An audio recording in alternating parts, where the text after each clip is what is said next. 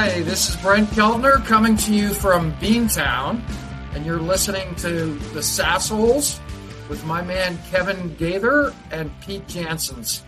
Welcome to Sassholes, a show dedicated to issues within the software as a service industry. We are revenue ops with a... I tried something. All right. I might have to adjust that later. Jamie, Jason, KG, and myself, Pete, have a combined 100 years of making interesting decisions. Please subscribe to our weekly newsletter. Okay, today we have on the show Brent Keltner, PhD. He's the founder and president of Winalytics. Did I say that right? I think I did. A go-to-market and revenue acceleration consultancy. He's also author of the forthcoming book, The Revenue Acceleration Playbook.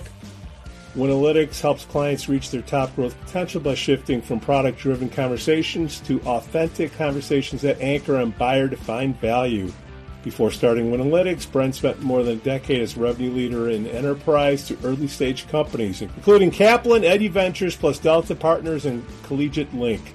He began his career as a PhD social scientist and spent 10 years conducting qualitative research interviews at Stanford University and the RAND Corporation. But before we get to Brent, this episode is brought to you by NeuroNoodle. Hey, parents of athletes, get a Doodle Noodle now, which is a brain map before and during and after the season, so you have a baseline to compare it to in case something happens. Hey, you get a physical every year, right? We'll get a brain checkup now before the season starts, begins, ends. Schedule an appointment now at neuronoodle.com. KG? Yes, Pete. This is where I want Jamie on the show and not on an airplane. Yes, Pete. All right, as you get older, you got to think about, what you're going to do. You got to have your affairs in order, so I did a little research. I'm thinking about having my ashes stored in a glass urn. Remains to be seen. Leave us some comments on our blog at sassholes.net. Hey, Thank you for the laughter. You and my parents, that's a very Golden State concept. Yeah. Don't want any of me to remain. That's right. My ashes on the mountains or in the ocean or like go with the goldfish. KG, you got any shout-outs, my friend? I do have a couple of shout-outs, but first, I actually have a referral for you for NeuroNoodle. Oh. I think I'm going to send some business to NeuroNoodle. University of Arizona got their heads knocked in by the CU Buffs. Go Buffs! A couple nights ago. And so I think they're going to need to get a brain map after they got their butts kicked. And then number two, today's first day of Women History Month. So a shout out to all the hardworking women out there that do what you do. And then congratulations to Jessica Wong for being promoted to Senior Vice President of Sales National at NIAC. She used to work for me as like an individual contributor. Now she's SVP of Sales. Awesome. And congratulations, Daniel Portillo for starting as an additional position as co-founder at the General Partnership. And then finally, congratulations to Amy English, one of my favorite humans out there, for starting as Director of Analytics at military.com and fastweb.com at monster.com. Ever heard of them, Pete? Monster.com? Monster, yeah. Back in the day. Amy, reach out. I couldn't find you on LinkedIn. Where are you? Congratulate Steve Cerny, 16 years at Career Builder. That's a long time. I remember him coming in off the street out of school, wet behind the ears. Now he's a chief revenue officer, my friend. Isn't that awesome? Congratulate Charlotte Guyman, 19 years at Berkshire Hathaway. Oh, man, she's old school Microsoft. You want to talk about right when the internet was happening, there was this thing called Microsoft Sidewalk. Look it up, youngsters. Learn something. Congratulate Amanda D'Arienzio for 4 years at Coldwell Banker. Way to go, Amanda. We need you in the Sassholes band. Great lead singer. All right, so KG, how do you know Brent? I'm going to mess this up, Brent, so you correct me when I'm wrong. So we used to work at ZipRecruiter. I'm close friends with Dave Travers, the CFO and current president of, actually he's not the CFO, he's now the president at ZipRecruiter. And Brent and Dave's wife are related. Did I get that right? You got that right. Oh. Katie Jekyll is my second cousin. There you go. So I grew up going to Thanksgivings with Katie, and then Katie and Dave, and Katie's whole family. Yeah, there Dave's you go. A great guy. Yeah, so Dave for years. Yeah, and Travers, old Travs, introduced me to Brent several months ago, and we got. I never heard of Brent before. Brent never heard of me before, and we got on the phone and we hit it off. And I said, you know what? With your new book coming up, you've got to come on to this Assholes. Our audience would love to hear from you. So, Brent, thanks for coming on the show, man. Yeah, of course. Always love talking to like-minded revenue leaders. Well, you're also talking to Pete, who will be a dissenting opinion on everything. He's gonna say marketing sucks, leads suck. I hate revenue. I'm a cash guy. I'm a sales guy. How did you get to where you are today? Yeah, it was not a straight line, but as Pete introduced, I started out life as an academic, and not only was an academic, but I was raised by educators. So at Stanford and Rand, I was doing research with banks and insurance companies and telecommunications companies. I thought I had to develop a set of commercial practices, right, to engage them. And so I got really good at leading what we now call authentic conversations, which nothing about Rand or nothing about the project. It's all about you, what's in it for you in terms of participating in a call. Who else are we working with that you would know? Really successful at Rand, setting projects. John Reed, the kind of iconic CEO of Citigroup, was a project sponsor. Gary Gregg at Liberty Mutual, who made them the dominant player in the mid-market, went on to become the CEO, was a project sponsor, got all the banks in New York, and et cetera, and raised a bunch of money.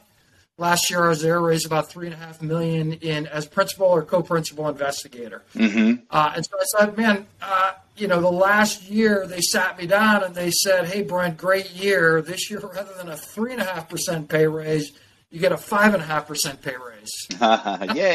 Yay. So exciting. I got to find a different venue for the skill set. So I went over what academics call, the dark side. I went over to Kaplan and their higher education group, and then I had a great year, but quickly went to EduVentures. You mentioned both those companies.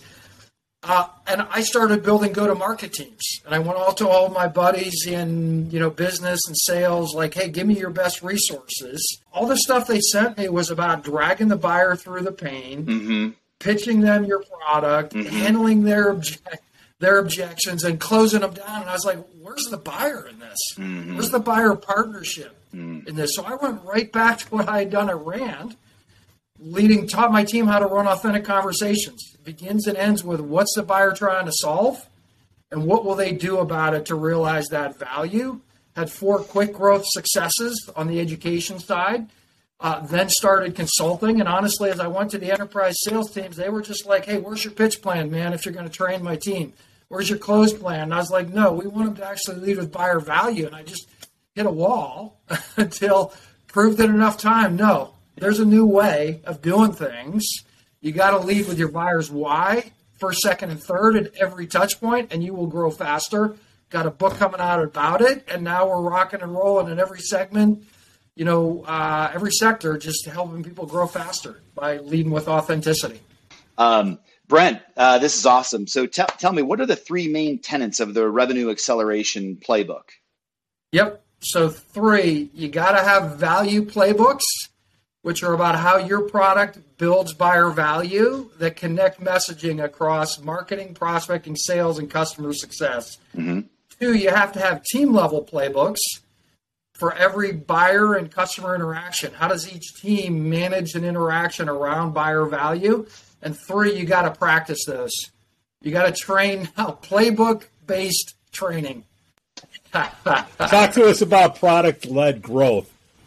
Is that an oxymoron? I'm an old school sales guy. If the product's that good, why do you need any salespeople? But anyways, what is product-led growth? Yeah, look, and people always say, hey, you're talking about these value playbooks, but we have a product or a service to sell. Of course you do. At the end of the day, you have a product or service to sell, and you need to sell that product or service. What we say is buyer goals first, product second. So until you figure out what your buyer's target is, you probably are product pitching. right? And so, yes, you're selling a product, but just get your buyer to tell, why are they on the call? What's keeping them up at night? Like, of the three things we work on, which is most important for them? But so that's one thought. The other, product-led growth is awesome if you want a terminal velocity of a $2,500 or $5,000 ASP. Because once you get to an economic buyer, they could give a shit about your product features or how easy it is to implement it. Mm-hmm. They want to know what the business outcome is. Once you get to a VP or a C level, you got to have a case or a business case. And it's got to be a YouTube short. You get 1 minute if you're lucky. Yep. I bet you these videos are going to go to 30 seconds. It's crazy the attention span that's out there. What is a playbook? Is that just another word for script that we don't, want to freak out the youngsters about? That's a great question. Can I give you, before we leave product-led growth, I want to give you one example. Yeah, go ahead. Aginity Corporation, we did some work with last year. They have a transformational, it's a SQL analytics platform. So now basically you can have a massive enterprise like Amazon that everybody that's doing SQL code can do it independently, but then connect it. And they started in a product-led growth mode. They get trials, and then 10 people in a group would do it, and they'd sell to the manager. Rick Hall, who is the project sponsor, and Chris Code, who's the VP of marketing and sales there, it's like, okay, the next level of growth for us has to be, how do we translate those different analytics groups into a case around faster time to business insights? 30% reduction in terms of our analytics force to get to the same result if we're going to sell to a VP of analytics, if we're going to sell to a CDO. So built a massive install base, product-led growth, but now to get the bigger dollar values they wanted, they had to build a business outcome story on top of that.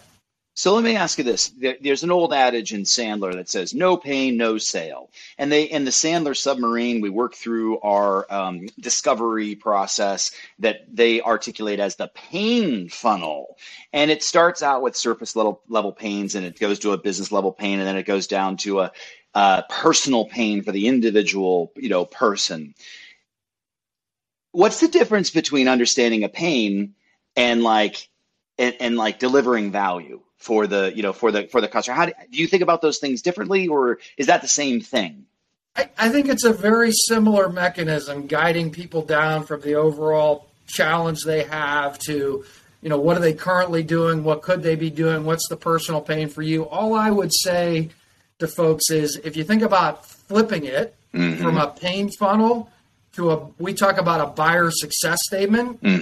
If you can help your buyer see a more successful future, they're going to be a lot more excited about getting back on the phone with you.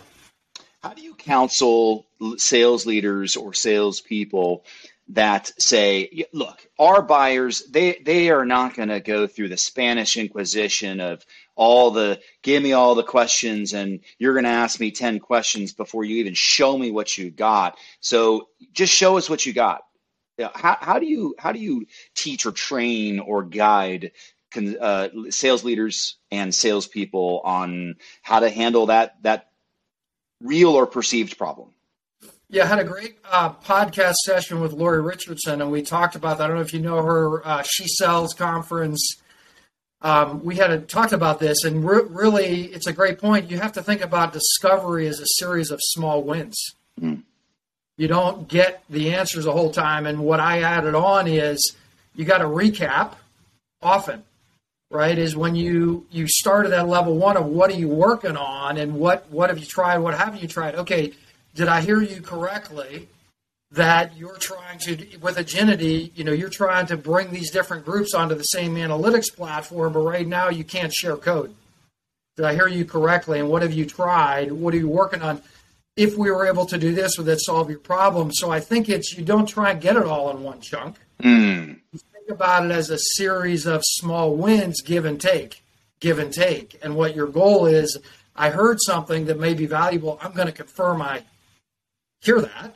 And then we'll go deeper and we'll keep going. I think the skill of recapping is something every salesperson can work on all the time. Now, Brent, getting back to the playbooks, is that just another fancy word for script so the youngsters don't freak out? Yeah, no, we talk about it as a framework. And so what could a playbook in a sales and deal velocity, one of our team level playbooks, it might be a value discovery play, right? What are 3 good levels of questions? It might be, how do you use the last 10 minutes, right? What are the things we want to ask the buyer to confirm? We do plays around what's a good follow-up email. Are you able in that follow-up email to see the success statement, your capability alignment? What do you agree to next? Could be around the deck you use to manage the stakeholder call. So for us, usually a play is a 1 to 2 page document to manage each phase of the buyer or customer interaction. And we explicitly don't want it to be a script. It's a framework that you take ownership of. You put in your own kind of language, your own stories, right? Your own capability talk tracks. But by virtue of developing a play, now you can compare. And now team-based training is, how did it work for you when you were selling to the chief data officer in the retail segment? What did you hear about kind of the key areas of where they couldn't get their data to work together? So a play really just means we can compare and run things in a similar way. Yeah, I mean, look, sport. I don't know what sports teams you guys follow: football, college football, baseball, whatever. But if your main sports team didn't have a playbook, how serious would you think they were? If they didn't practice their playbook, how serious would you think they were? So a lot of go-to-market teams don't have a playbook. It's the individual kind of heroic model.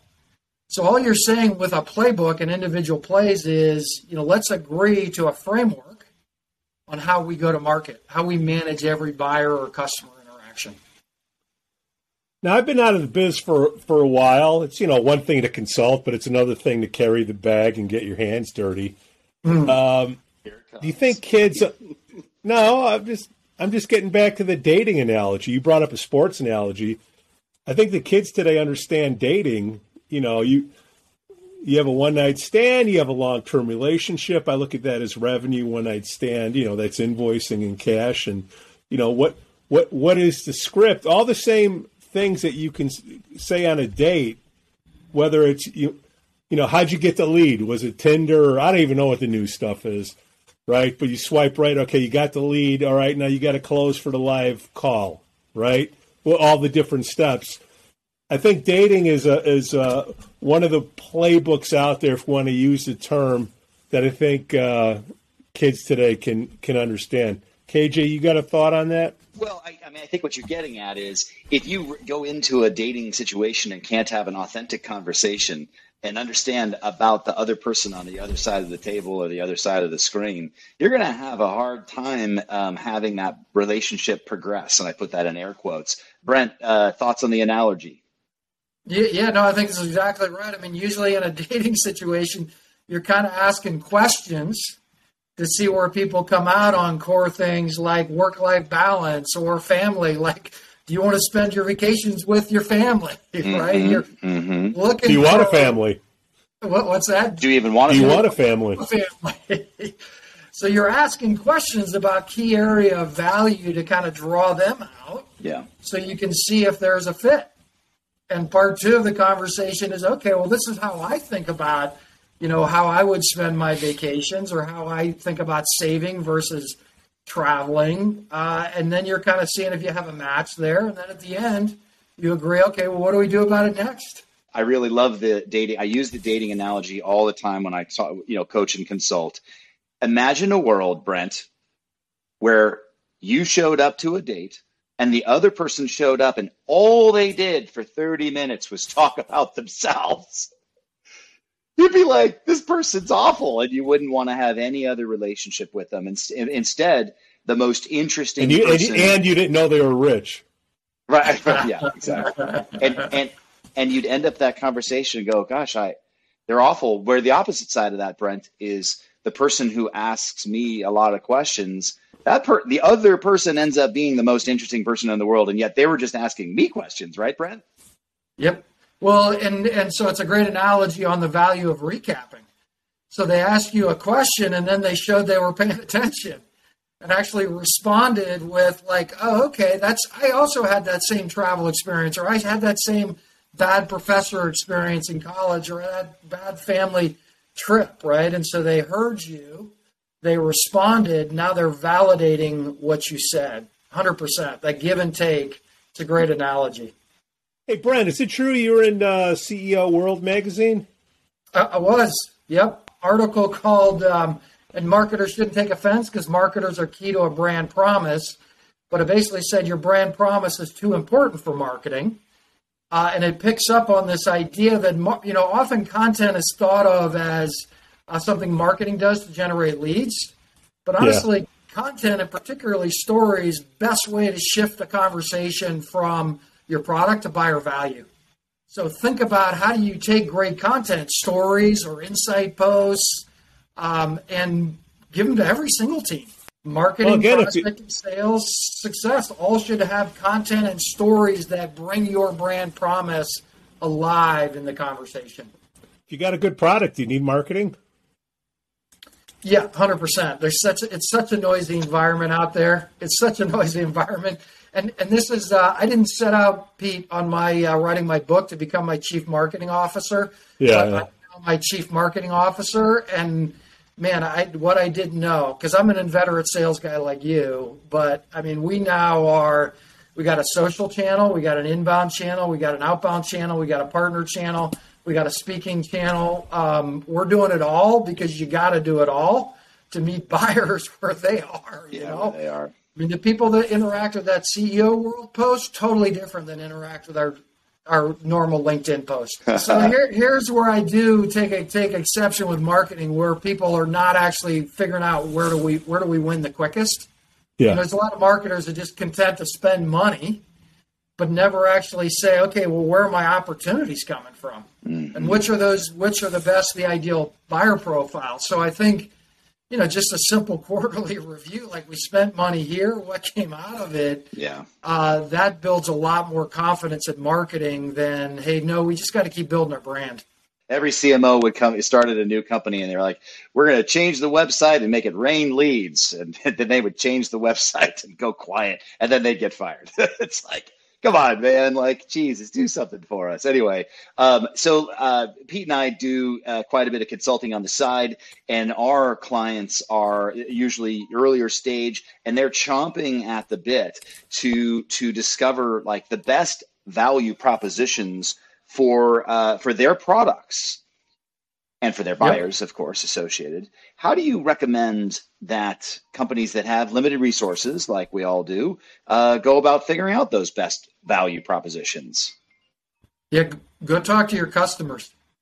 I mean, this is the untapped resource of customer stories. Every team we start to work with, they have tribal knowledge. They've never written it down, right? So, I mean, I'll just give you an example of a company called Yellow Dig, which is in the higher education space, and took about 3 weeks to get 15 really high-quality stories. And some of those are around better learning experience for students. Some are about energizing faculty. Some are about building course completion and persistence, right? So I mean, I don't mean to be cheeky, but usually if you just go by segment, by kind of persona, you can just ask your customers, what was it we moved forward for you? And think about a simple problem, solution, result framework. And good sales guys, you guys know you keep those good customers as references for your next sales, your next sell, right? So go ask them. So I think that's the most important thing that often is untapped. Mm-hmm. Capture your customer stories and sell them forward. What are your thoughts on Net Promoter Score? If you're going to ask a question, do you think it's valuable to ask them, hey, would you recommend us to a friend? Be curious to hear your thoughts. Yeah, no, I think it's a great one, both externally or internally, right? Many of the HR tech companies we work with, they'll ask their employees that, right? Would you recommend somebody to work here? And you get a pretty quick indication of who are the supporters, who's kind of on the fence and who's below the line. So the other thing that's nice about Net Promoter Score is obviously they can benchmark that, right? I mean, they can benchmark relative to similar industry, similar kind of comps. So on the marketing side of things, this is sort of a curveball, but would you recommend a survey with a customer that you've had, 90 days, 6 months, a year, whatever the stage is that they're in? Yeah. You would ask them those questions so you can get the data? Sure. As part of a customer success process, you could imagine that. But I would just say again, I think almost every company we work with, I'm talking Seam Group, $100 million industrial automation company is another one that comes to mind. NovoEd, $25 million company in the learning space, a collaborative learning platform. Every one of those, the start of the project is let's just get a dozen stories with existing customers that we know are really happy. Yellow Dig is a couple $1 million. It's just a chronic problem. So yes, you can survey. I would just encourage, as you do consulting, it's like, hey, can we get a dozen stories? Mm-hmm. Can we ask our top salespeople? Can we ask our top success people? Can we ask our CEO? Tell some stories and just start to pattern recognize. It is the most untapped asset of anything. If you want to move towards a value-driven approach, stories and what we were just talking about, this idea of discovery is give and take. Mm-hmm. If I have nothing to recap to you, I haven't asked good questions because I haven't stimulated you to share anything of interest. Now, you may give the same answer, but we do have a lot of small businesses that listen to the podcast, and they're about to hit Peter Principle, right? They're getting to the level where, they might need a little bit of help because, they're not $100 million, but they're on their way to get there. Do you have any advice that you would give the small business guy out there that's his own CRO, his own CMO? I am in that situation, right? We're an early growth company, pleased to be in the top 5% of companies that are over $1 million in revenue, but we're not to 10 million, right? Mm-hmm. So I'm in that situation, and I think what I found is I wanted to find a head of marketing. I wanted to find a CMO. It actually made a lot more sense for me to start working with contractors for those channels that you need. Like find somebody who's really good at outbound, and we found a partner there. Find somebody who's really good at content marketing that can kind of pace with you. Find somebody that can help you optimize your website. So I have 4 different contractors so I am my own CMO, but they do the work. Mm-hmm. And I make sure it comes together, and that so much better than all the head of marketing CMOs that I interviewed that wanted to, $10,000-$15,000 retainer to basically do strategy. Mm-hmm. I'm like, I can't afford that. Mm-hmm. I was going to say, what are some of the good third-party sites that you use to find the contractors? I have done it mostly through just networking, LinkedIn networking. I went out, so like the content marketing person is somebody I worked with years ago at Edge Ventures. And I just kind of went out and looked at content strategies. She came up and I found her. The outbound marketing, a client. I just asked the client who was working on outbound and having success. And I said, hey, who are you working with? A group named Vanguard Prospecting. And so I started working with them on the SEO. Actually, there's a woman who's just really good at this. She's a independent contractor who's based in India. And so she's helped us build our content funnels for SEO, just taking our content and linking it up to use cases and segments. So I guess what I would say is think about getting partners that have a known process that you believe. Because people will tell you they can do all kinds of stuff that they can't. So actually ask them about their process and then reference their process, that the process worked. But I do think everybody in this position, you get to a certain critical mass, you should have an inbound strategy. You should have an outbound strategy. You should have a referral strategy. And you should have a LinkedIn or a Twitter or some kind of content strategy. You should just intentionally over 12 months, and I put those in place like 3 to 4 months at a time. I'd lock one down. Okay, now somebody else can manage it. I need to lock the next one down. So it's been a lift, but well worth it. On the inbound side, you got any thoughts on chat? Is chat be growing, going down? It was a fad. What? On the inbound and outbound side, so one, if you guys were to ask me the key tip on prospecting that early stage anybody gets wrong is they tend to treat campaigns as glorified spam. And if you look at their campaigns, there are 8 topics that are covered in 8 touches. If you want to get more engagement, every campaign just have one theme. And multiple ways you say it, but don't confuse them. They're not going to engage until touch 3 or 4. So pick a value theme for a persona, try it for a month, right? And I think of, basically of email, social, phone, your basic blocking and tackling for prospecting until you have a deeper level of familiarity. And then you can use text. Then you can put people into, Slack or something else where you're kind of engaging them in a community. But before that, it's kind of noise, right? You're trying to get them interested in how you're going to make them more successful, and you're just coming at them with all kinds of stuff. So, no, I'm not a fan of chat for prospecting. That's the short answer. In the way you think about the outbound prospecting, and you mentioned LinkedIn messages, emails, calls, how do you think about using those 3? And I'll give you some thoughts or choices here. Is it you use each one of them individually or use them all together for greater results? Somewhat leading, obviously, but how do you think about that? It's the second for sure. Is just the idea of, and this goes back to your overall marketing strategy. Let's let the people pick their channel. In a campaign, it's like, hey, let's touch them by email. Let's touch them by phone, voicemail, LinkedIn, see what they opt into, what they respond to. So kind of make it, the player's choice, not the dealer's choice. You give them all 3 options. Yeah, at the same time.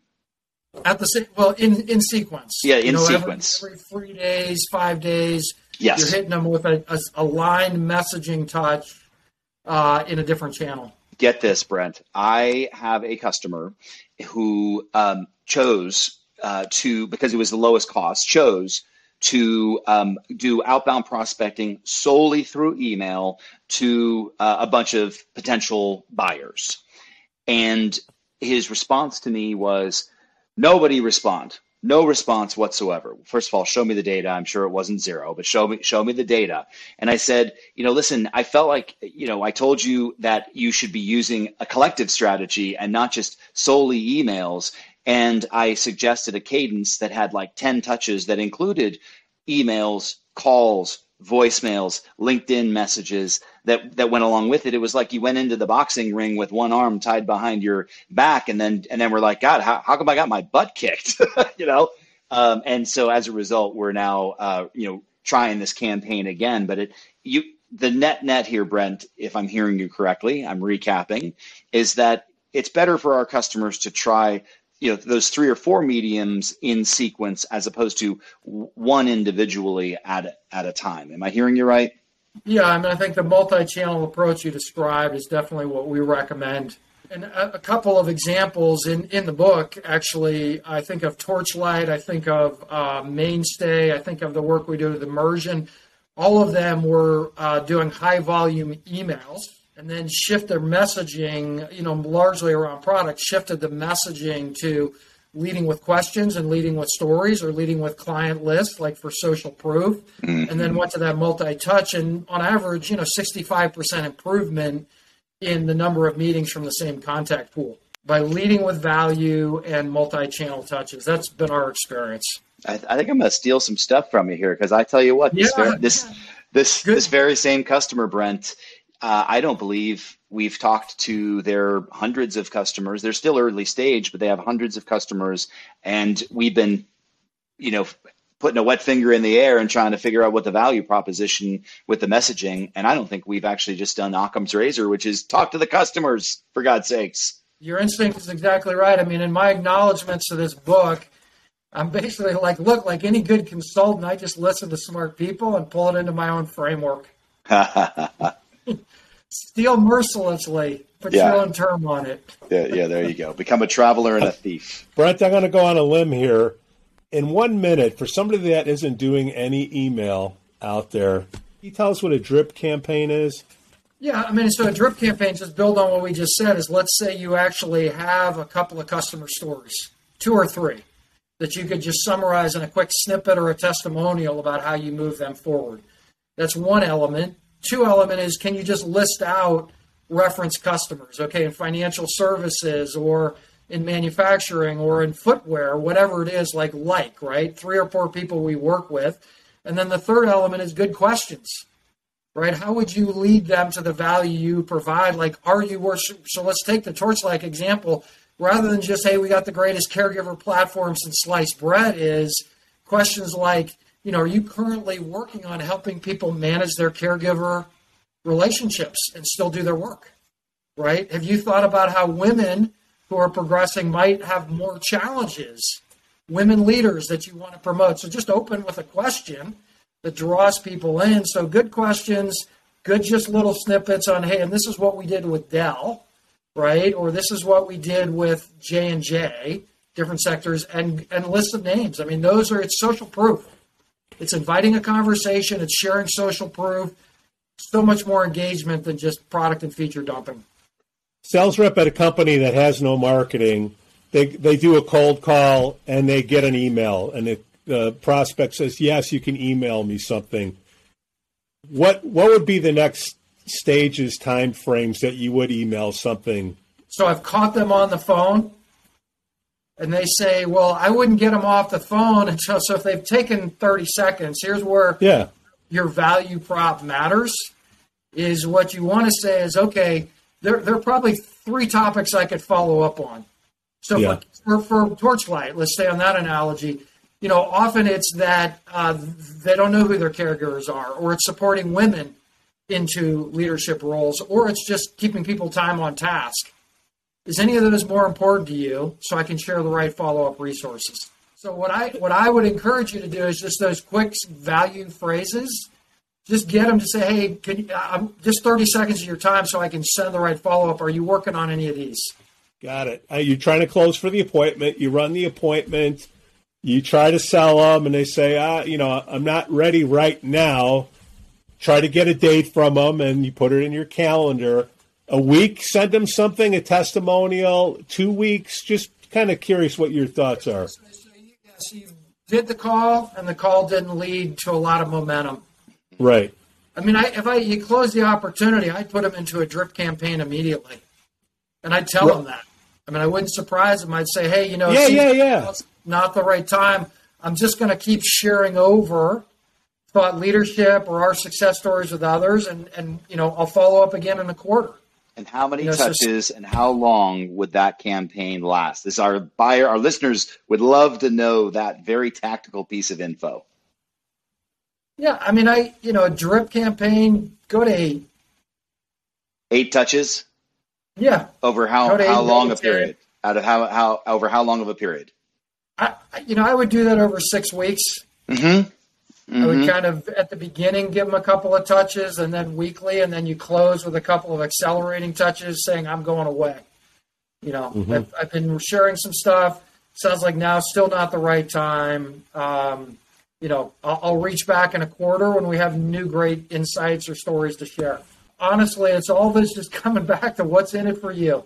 I love What's in it for you? Where's the value for you? I mean, it takes some work to build the playbooks, but it leads to transformational growth. Everybody will perform better at every phase of your revenue chain. I love it. A friend of mine used to say that there should be a 3-to-1 ratio of content about the buyer and content about myself. So if I'm sending 9 touches, 10 touches out there, send 3 pieces out there that is, insights for them, not about your product, and then 1 insight that might be about your product in and of itself. Sound about the right ratio? Yeah. No, the other thing it would encourage is connect those. So here's a question. Are you working back to Torchlight? Are you working on kind of supporting those sandwich generation women who have a parent at home and a kid? Mm-hmm. Here's some of our capabilities that can help with that. Here's the Dell story on how we help Dell with that problem. Here are some of the capabilities, right? So you map your capabilities to that the value that you're solving for them. But 100%, they're going to be a lot more interested in the questions, the snippets. Are going to get a lot more. The list of clients are going to get a lot more attention than your product capabilities. product capabilities sound like blah, blah, blah, honestly. Yeah. Very hard to differentiate them. It's noise. But when you throw out names they recognize or a quick testimonial or a good question, they will engage in a different way. Brian, you gave us a ton of tips already, and I feel greedy, but do you have a couple tips that we could give out to our newer salespeople out there? Recap often. Recap your buyer's success statement often, and figure out the questions that get your buyer to share that. Because honestly, product pitching, as you guys know, is of epidemic proportions, right? Even with senior sellers, and I won't name clients, but I'm on a lot of calls. I'll join some of our team members, and people have scheduled a demo. And I'll just say, do you know what their business problem is? No, but we'll figure it out in the demo. Like, no, you're just going to pitch the product to them. Yeah. Show up and throw up, Brent. Show up and throw up. So can you, before the demo, just say, here are the 3 things we could cover. What's most important that we should start with? So this is, if you want to do well in the modern day of selling, figure out how you can ask questions that get your buyer to share what will make them more successful. Where would you want to be, in 6 months? If you were working on caregivers, where would you want to be in 6 months? If you could improve how you do analytics across different groups, what would be a win for you? What would make you a hero to your boss? Figure out your questions that get them to share what will make them a successful. Why are you on the call? What's the one thing you want to get out of the call? Whatever your language is about being a hero, the touchdown dance, wave a magic wand, you got to get them to tell you what's going to make them more successful. You don't have a sales opportunity until you do. When is your book coming out, and what's the best way for our listeners to learn more about you? Yeah, so it comes out on April 5th, and best way is just easy to remember domain is authenticitywins.com, and that will take them right to our homepage and our book website, and they can, like Kevin did, they can download the foreword and the first chapter of the book right at that website, and so they'll give, they've heard a sense of how we think about the world from this, but that will go a little bit deeper. And your website is winalytics.com, WINALYTICS.com. Yep. .com. Okay, great. And I'm always happy. They can email me directly at bkeltner@winalytics.com as well. Always happy to take questions. And we'll put all that in the podcast notes. Brent, thanks for coming on the show, man. Yeah, Pete and Kevin, great to talk with you guys today. That was awesome. That was awesome. Thanks for listening to the Sassholes. On behalf of Jamie, KG, and myself, Pete, we thank you for listening, and we ask that you give us 5 stars on Apple Podcasts.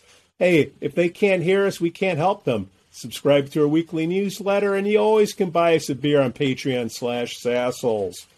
We thank you for tuning in. Cue the music.